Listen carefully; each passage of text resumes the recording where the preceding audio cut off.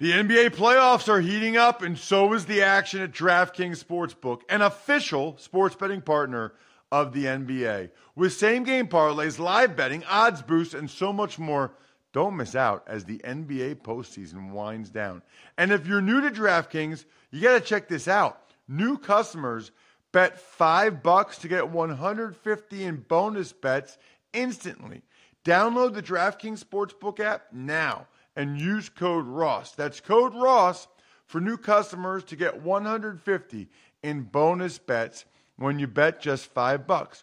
Only on DraftKings. The crown is yours. Gambling problem? Call 1-800-GAMBLER or visit www.1800gambler.net. In New York, call 877-8-HOPE-NY or text HOPE-NY 467-369. In Connecticut, help is available for problem gambling. Call 888-7-897-7777 or visit ccpg.org. Please play responsibly on behalf of Boot Hill Casino and Resort in Kansas. 21 plus, age varies by jurisdiction. Void in Ontario. Bonus bets expire 168 hours after issuance. See dkng.com/football for eligibility and deposit restrictions, terms, and responsible gaming resources. If you'd like to make your NFL games a little more interesting, you've come to the right place. It's the Even Money Podcast with Ross Tucker and Steve Fezzik. Yeah, Vegas, baby, Vegas. It is the Even Money Podcast presented by DraftKings Sportsbook. And if you can tell that I'm happy and excited, it's because both of the bets for Steve Fezzik and I came through in the Super Bowl. We finished well into the black yet again for the 2020 season. We'll get into that a little bit later, but it feels good to make money for you guys. Going to have an awesome off season here. There really is no off season. I mean, today we will recap our Super Bowl bets and the Super Bowl props to some extent. On the Fantasy Feast podcast, we'll dive more into some of the player props and start to talk a little bit about best ball moving forward on the Fantasy Feast. I am Ross Tucker, the former NFL offensive lineman, 5 teams, 7 years. We'll also do a little bit of a season recap today, not only from our bets and how we did for the year, but are there other things we can take away, lessons learned moving into 2021. I'm at Ross Tucker NFL, Twitter, Instagram, Facebook. The show itself is part of the at Ross Tucker podcast network. So check it out on Twitter and Instagram, at Ross Tucker Pod. You can always, and I mean always, watch us now on YouTube, youtube.com/Ross Tucker NFL. We even have a new YouTube exclusive show. I should mention, take advantage of any of our sponsors, especially the DraftKings Sportsbook app. And you can ask Steve any question you want. Just email me, ross@rosstucker.com. Who's Steve? Most of you already know. Steve Fezzik, the only 2-time winner of the Super Bowl of professional football gambling. It is known as the Super Contest at the Westgate out in Las Vegas.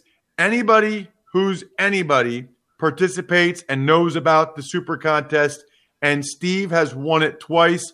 He is the man with the plan that you should follow at Fezzik Sports on Twitter and only at Fezzik Sports, except no imposters.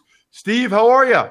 I am excellent. Always good to finish the year on a positive note, Ross. And last week, I beat my son in a race for the first time in a year because we raced on the snow and he's never run in the snow. Oh, very nice. Wait a minute. Did it snow in Vegas? It did in the foothills. We got an inch, and it's amazing. And it kind of shows when the unfamiliarity, and this really applies to all sports when a team has to play in snow for the first time. My son was unfamiliar with it. He doesn't even know how to make a snowball. It's like mechanical, trying to figure out how to do it.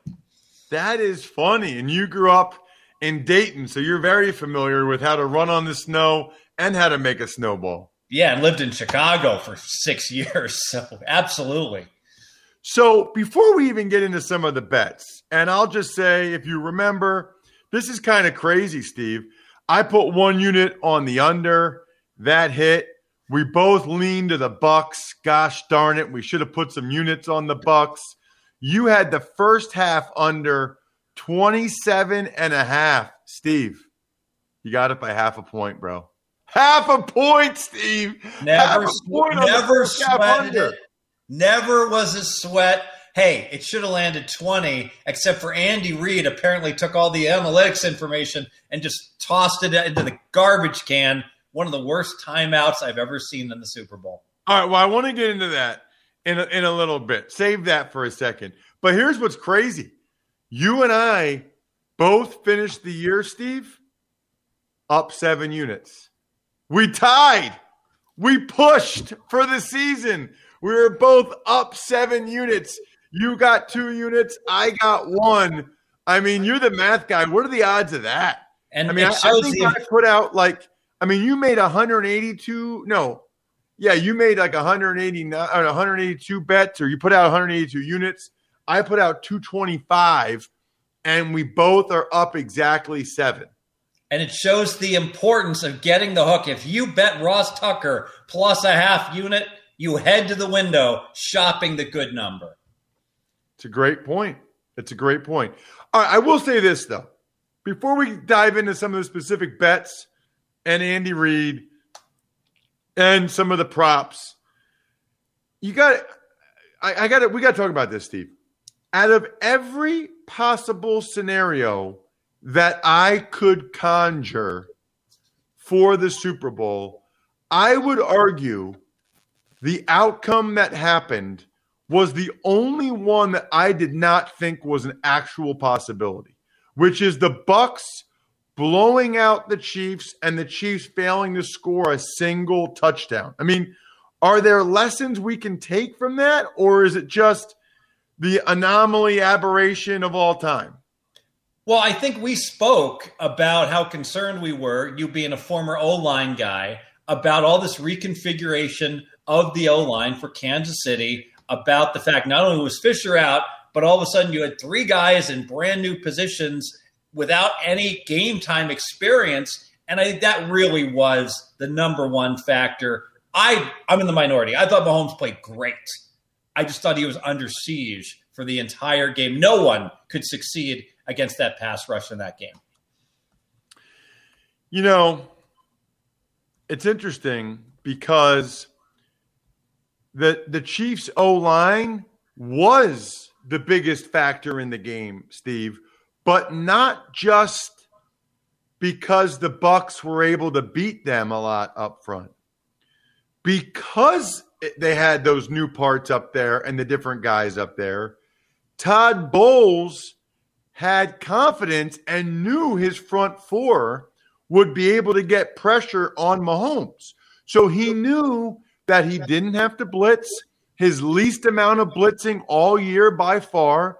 He knew that he could play 2 deep safeties to not allow anything over the top. Their most 2 deep safeties all year. So what I find interesting, Steve, is I think almost as much as what physically took place between the Bucs D-line and the Chiefs offensive line, I think the impact of knowing that mismatch, the impact that had on how Todd Bowles game planned and called the game, I think might have been even more significant than the actual physical, encounters themselves. I think it's a great point that the Bucs D did not get their second sack until midway through the fourth quarter, but that relentless pressure totally disrupted, with rushing only 4, Mahomes and the timing with his receivers. And you could see it so often. How many times did we see Mahomes throwing off balance, arm angles different than normal, to a receiver that wasn't wide open, but the ball got there. Tyreek Hill bounces off his face mask. Williams drops it in the end zone because defenders right on top of them, because they still had 7 back defending. These were not easy catches, but they were much more difficult catches the Chiefs had to make all year long. It's a really, really good point. And here's the other thing, too. I don't know if you've seen these numbers, but Andy Reid did not adjust. 48 of the 52 dropbacks were 5-man protection. So you have the 5-0 lineman, Steve, right? If you keep the running back in the block, you have a 6-man protection. If you keep the tight end in the block, you have a 6-man protection. If you keep the tight end and the running back in the block, you have a 7-man protection. That's kind of like max protection. That's about as much as you'll ever see as a 7-man protection. 3 men go out in the route, right? 48 of 52, he only went with 5 men, Steve. Didn't keep the running back in, didn't keep the tight end in. He never even changed it up to help those guys or to even give the Bucs D-line really a different look. Yeah, and he abandoned the running game way too early. The Chiefs were successful running the ball. Non-Mahomes runs, there was only 12 of them over the course of the game. Only 1 run to Tyreek Hill, picked up, I think, 5 or 6 yards. So just not enough in-game adjustments. And let's face it, it wasn't like things were desperate for Kansas City. Right up until the end of the first half, Tampa Bay, with a minute to play in the first half, was just a modest favorite to win this game. So it wasn't like the Chiefs had to abandon their any game plan adjustment based upon being down big, because they weren't until the second half. Okay, so a couple different things here. You know, look, I know there's not an actual number you can give me for this, Steve, but I don't know if they do scenarios or whatever, a simulator, but how much variance do you think there is to that outcome? Like if they play that game 100 times, do you watch it now and think that happens a lot? Or do you think that was just a very rare occurrence?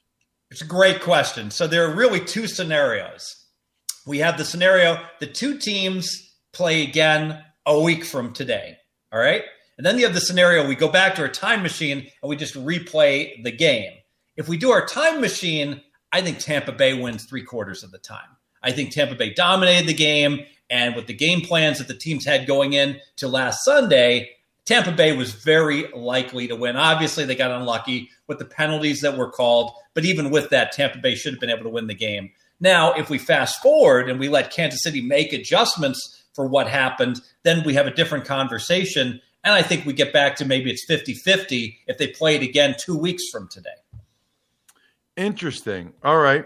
Because that way they could say, look, we can't do this. That didn't work. Like if it was if this was the NBA, it was a best of 3 series or something. Okay. The last thing I have to ask you about in particular is the Andy Reid timeout at the end of the first half. All of them, all the Andy Reid timeouts at the end of the first half. But in particular, Steve, before the 3rd and 2, I mean, that was super aggressive, especially, by the way, with the way Tampa had been running the ball pretty effectively. I want to get your thoughts because usually you say, what do you think the other team wants you to do? Your thoughts on Andy Reid calling that timeout specifically before the 3rd and 2. Horrendous. And let me be fair. I'm not pass posting here.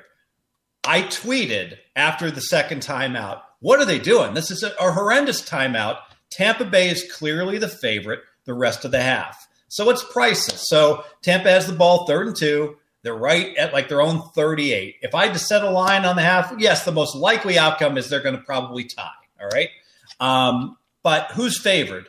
Tampa's clearly favored. They're going to make that first down half the time. We'll do very simple math. I'll use 50%. Okay. If Tampa Bay makes the first down, they're on about their 45 on average. If Tampa Bay fails, they punt, and now Kansas City's on about their 25. So Tampa Bay is about a 20-yard advantage. Both teams 50-50 to have the ball. That's an enormous advantage, and both teams would have 1 timeout left at that point. So it's not even close. Okay, I like aggression. I always talk about I like teams being more aggressive. Or I like them to be aggressive on offense, not being aggressive on defense. Basically, what happened is they forced Tampa Bay. Tampa Bay made a mistake. Tampa Bay should have been aggressive trying to score there. But it's close. It's real close. They only had 1 timeout, and they said, you know what? We do have the lead. We'll be conservative. Slight mistake. No biggie. It's like a chess game where one team, like White, is winning, and White says, you know what? I'm up a pawn. I'm going to be a little conservative here instead of playing the more aggressive move. I'm okay with that. But now, given Black plays a move that basically forces me, all right, now I have to be aggressive here. or I'm going to be losing. So they forced Tampa Bay to make the right decision to be aggressive. Just horrendous all the way. I would say after that timeout, if you ask me, who do I want the rest of the half? It's pick 'em. I say Tampa Bay is about minus 160 at that point. You cannot call timeout there. Yeah, and here's the thing too, right? Tampa was not in a hurry to score, so they weren't going to score. They were just running out the clock. And then people complain about the officiating, which I thought there were a couple of calls I didn't love. But those last two PIs in the first half, they don't happen unless Andy Reid calls that timeout. He put them in position to get those penalties. Yeah, and you're not playing against some junior varsity quarterback here. I mean, you're playing against Tom Brady in the Super Bowl. It's almost like they completely disrespected Brady. It was like Mason Rudolph was their opponent by calling that timeout. It's 3rd and 2. You know, it's like if I'm on the defense, Ross, I'm like, wait a minute, we're going to go into half, and now you're going to put me in this position where I got to stop these guys? Are you kidding? By the way, Steve, what did you think of the officiating as a guy that I think, you know, obviously we don't track that as an official bet here, but you like the over in terms of, I mean, you like the under in terms of penalties. That first half was about as aggressively called in terms of throwing the flag as I can remember. I mean, you know, I said that the Chiefs shouldn't have put the officials in that position a few times, but they weren't letting them play as much as I thought they would. Yeah, let me caveat this. Even if the penalties had been called down the middle, Tampa Bay still would have won. So this didn't impact who won the game. But I sure hope there's never any like congressional inquiry about a game fixing that the refereeing crew was in on, because they put this tape in. It's pretty one-sided. Let's put it that way, that this was fairly egregious, the way that, as it just turned out by randomness, the calls so greatly favored Tampa Bay. Yeah, I mean, I'd have to go back and watch the tape, obviously, watch the video. I mean, the clear thing was they weren't letting them play as much as I would have liked. At least they weren't letting the Chiefs. But I didn't see, you know, I don't go back and watch the All-22 to see if they were letting the Bucks play, but not letting the Chiefs play. That's really the question then. As for the spread, Steve, the spread was 3 and over at DraftKings. And how about this? I was pretty happy about this because I did a show for DraftKings, Steve, like an hour before the game. I took the under for 1 unit when it was 56.5. It was 55.5 by game time. And I was really surprised by that, Steve. I would have thought DraftKings over the weekend, here comes all these people betting over. I talked with one person that said the reason why it came down is because sharp money, respected bettors were the ones that were taking the under at that point, even though a lot of, you know, the public was still hammering the over at DraftKings. Yeah, and if you look at the overall marketplace, the sharp marketplace, they would have put you on 2 winners. And why do I say that? Because all week long, the sharpest books were dealing the lowest on the side. There were 3.5s out there at some of the square ball books, but it was 3 at the sharp books. And in fact, you could get Kansas City -3 at reduced VIG at the sharper books, and that came all the way down where you could get Kansas City -3, like lay $1.05 at the sharp books. So clearly they were shading lower than the market on Kansas City, and the same with the total. The square books had 56 at post. The sharp books came all the way down to 55, and that's because their most respected bettors did go under despite perfect weather in this game. There'd been some concern of rain. Think about it, if we would have gotten some rain in this forecast, this total would have been just one of the best unders of the year. So for people, look, we have a lot of listeners. We get new listeners. We love them. For people that don't know the difference between a sharp book and a square ball book, I don't know if I've heard square. I know I've heard square ball. Can you explain? Can you define those two, please? Yeah. So a sharp book would be a book like Pinnacle Sports. that deals reduced VIG on all their games. So in football, you only have to lay minus 105 in each direction. So they'll cater to everyone. You can beat them out of $1 million or $1 billion, and they'll keep dealing to you as a customer. A square book would be like William Hill, who will cut off winners, no longer accept the action from them. Their business model is just to accept bets from players that aren't going to win long term, similar to a casino that just doesn't want any good blackjack players in their establishment. If you show that you know what you're doing, they don't want you as a customer. So because of that, their lines oftentimes are shaded a little bit higher on the side and total than anywhere else, because frankly, who's going to be able to bet the dog or the under? They've all been barred, all the sharp players that want to play those against them.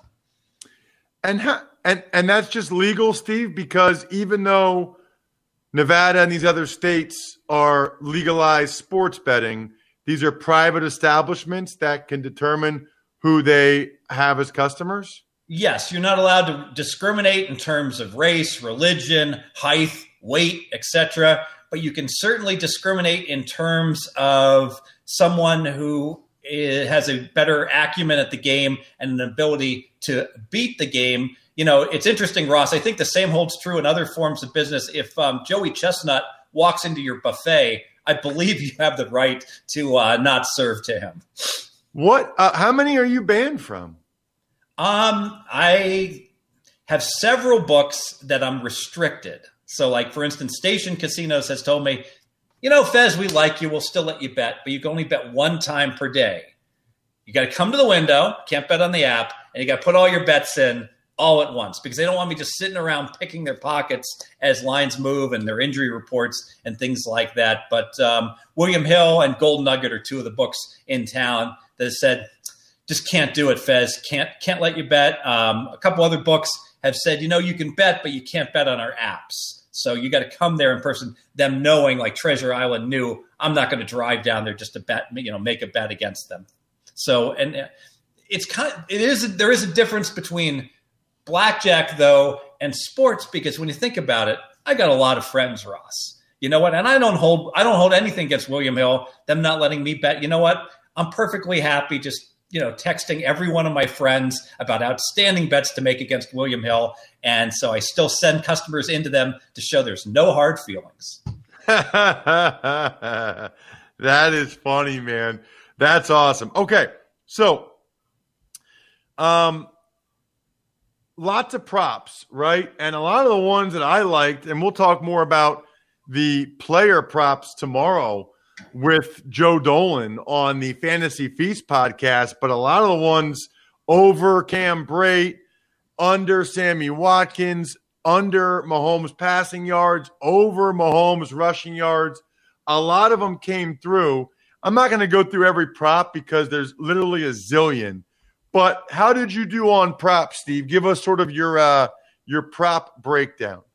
Well, I went 9-1 for the props and bets I gave my clients this year, which is an aberration, but I've always done well with props.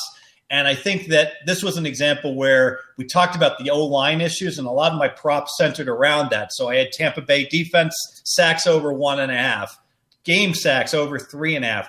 Mahomes, I thought he'd be running for his life, over 19.5, then over 22.5. You know, all those basically were keyed upon how I thought the game would play out there. You know, some interesting phenomena. There's a short touchdown in this game. I always love that under 1.5 for the distance of the shortest touchdown in a game that's supposed to be high scoring. Got a little lucky here because this game wasn't high scoring there. You nailed it. There were some props like Brate that landed right on the number, 3 catches, 26 yards. So if you shopped, there was a 2.5 on Brate. There was a 3.5 on Brate. So you win as long as you have a lot of outs in that case. You know, one of the most interesting props that I won on, I bet Pringle, under 1.5 catches. First play of the game, offensive for Kansas City. He catches a pass for 3 yards, and then the Pringles get put into the tennis ball can and screwed shut, never to be played with again.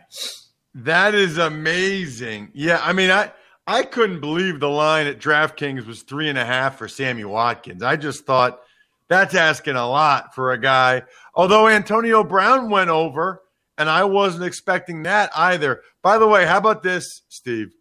At DraftKings this week for Sunday night's game, I'm going to post about this on social media at Ross Tucker NFL. They have a hammer the over promo for LA and Denver Sunday night. Every time 1,000 players bet the over, the line drops by a point. It's already down to like 37 points or something. The over under or whatever. So make sure you use the code Ross when you hammer the over for LA and Denver on the DraftKings Sportsbook. Please use the code Ross, hammer the over. Love it. All right. So you did well on your props. Love that. Anything else from the game itself, Steve? We went over the props. Total. We both leaned Tampa. I wish I took Tampa now. Anything else on the game or the spread, total, props, our bets, anything? Well, I bet Tampa to punt first. I bet Tampa to cover the first quarter, and I bet Tampa to start with the ball. And this was all based upon every team in the NFL defers when they win the coin toss, except Tampa week 16 and 17. When they won the toss, they took the ball. That's the last 2 times they won the toss. They've lost the toss every playoff game. So I made all those bets in anticipation. It was more likely Tampa would start with the ball. Well, we'll never know what Tampa would have done because Kansas City, fortunately, did win the coin toss. They deferred as we knew they would. So Tampa did indeed start with the ball. So that was an advantage play. I want to give one more note on these props. Accolades to Tom Brady because Brady is the king at taking what the defense gives him. Kansas City, you mentioned, didn't adjust. Brady did. So Kansas City's defense, it's good at taking away wide receivers, especially the wide receivers split out wide. So you look what happened, 4 wide receivers for Tampa Bay. In terms of yardage, none of them went over their totals. You mentioned that Antonio Brown did get 5 catches, but he only got around 25 yards. Evans and Godwin, only 1 and 2 catches. Little Scotty Miller, he ran the ball once, may as well have just been on the bench the rest of the game. So all 4 wide receivers go under for Tampa because Tom Brady, the master at taking advantage of what you give him, and his tight ends and his running back Fournette get a big bulk of the offense. So as people know, Steve, all you have to do is sign up at DraftKings using the code Ross or take advantage of any of the other sponsors on the sponsor page over at rosstucker.com. Send it to me, ross@rosstucker.com, even if you just get 100 flowers for your wife for Valentine's Day or a story from myfrontpagestory.com. If you go to 100flowers.com, use the code football. That's the key. You can ask Steve any question you want or me. We got a question today, Steve. This comes to us from Todd. He had 2 questions, one for me, one for you. His question about, for me, was why don't more players demand a trade? Given how short their careers are, why would player X want to waste 3 or 5 of the years in a player in a bad position? He mentioned Hollywood Brown, the Ravens receiver, as an example of, hey, it's your only career, your only shot. Why not go somewhere where they throw the ball more? And I would just say, Todd, to answer your question, I think we're getting closer to there. I think we're getting close to the point where guys are going to start. I saw Orlando Brown, not Hollywood Brown from the Ravens, want to trade because he wants to be a left tackle. You know, even Russell Wilson came out today. We'll talk about this tomorrow on the Ross Tucker Football Podcast and said he wants to have more of a say in what the Seahawks do. He's heard the Seahawks are getting calls about him. Things are getting interesting in terms of players, player empowerment, I guess, as you would say. The question for you, though, Steve, he said, heard a lot about round robin wagers as of late. Steve, do the books offer any beneficial odds by betting a round robin wager versus each individual leg, or do they make you pay extra for the convenience of it? Any other tidbits on pluses, minuses of round robins? I'd love to hear. Thanks, from Todd. He posted a review of the show, which is another way you can ask questions, Steve. Just review the show. What do you got, Steve? All right. So round robin parlays, essentially, let's say you like 5 different games, Ross. Let's say you like 8 different games and you want to parlay them all in 2 and 3 team parlays. Well, you could mechanically go up and say, I want team 1, 2, 3 in a 3-teamer, 1, 2, 4 in a 3-teamer, 1, 2, 5 in a 3-teamer. And what? You got the total number of combinations being 8 factorial divided by 3 factorial, 5 factorial. That's like 40 combinations. I probably did the math wrong. Forget the math. There's too many combinations. Or you can just walk up and say, I want an 8-team round-robin parlay by 2s and 3s. You give the 8 teams, and you get it all in one ticket. So instead of doing it 40 times, you can do it in one time. So it expedites the whole process and basically gives you every combination, and you can do it by 2s, by 3s, by 4s, and 5s. So what the bettor needs to know, one, there's no reason to ever do this except for if you have correlations, which would be rare, or if you're circumventing limits. Let me talk about that circumventing of the limits. That's where I do my round-robin parlays. 2, don't round-robin by more than 3 teams. Do round-robins by 4s and 5. Doing 4s and 5s is bad. The math is against you. So you want to round-robin by 2s and 3s. I can tell you that one of the most successful college basketball syndicates out there has been doing this. So what they do is they identify like 8 games that are off in terms of the totals, and they can get a lot more down saying, I want to do a round-robin parlay. I want to play North Carolina-Charlotte over 133. I want to play Duke over 149. And so they wheel every one of these plays into parlays, and if you add down the net amount you have on each game, well, if you're betting $200 on every combination, the ticket could be like $500, $600, and it's a great way to circumvent the limits and get a whole lot down with these round-robin parlay tickets. Interesting. Okay. Yeah, I didn't know that much about that. Always love when people ask you questions. Next week, Steve, big week. It's our season recap. We need to talk about what we learned this year about home field advantage, what we learned this year moving forward in terms of 2-point conversions, what it means for the key numbers, scoring.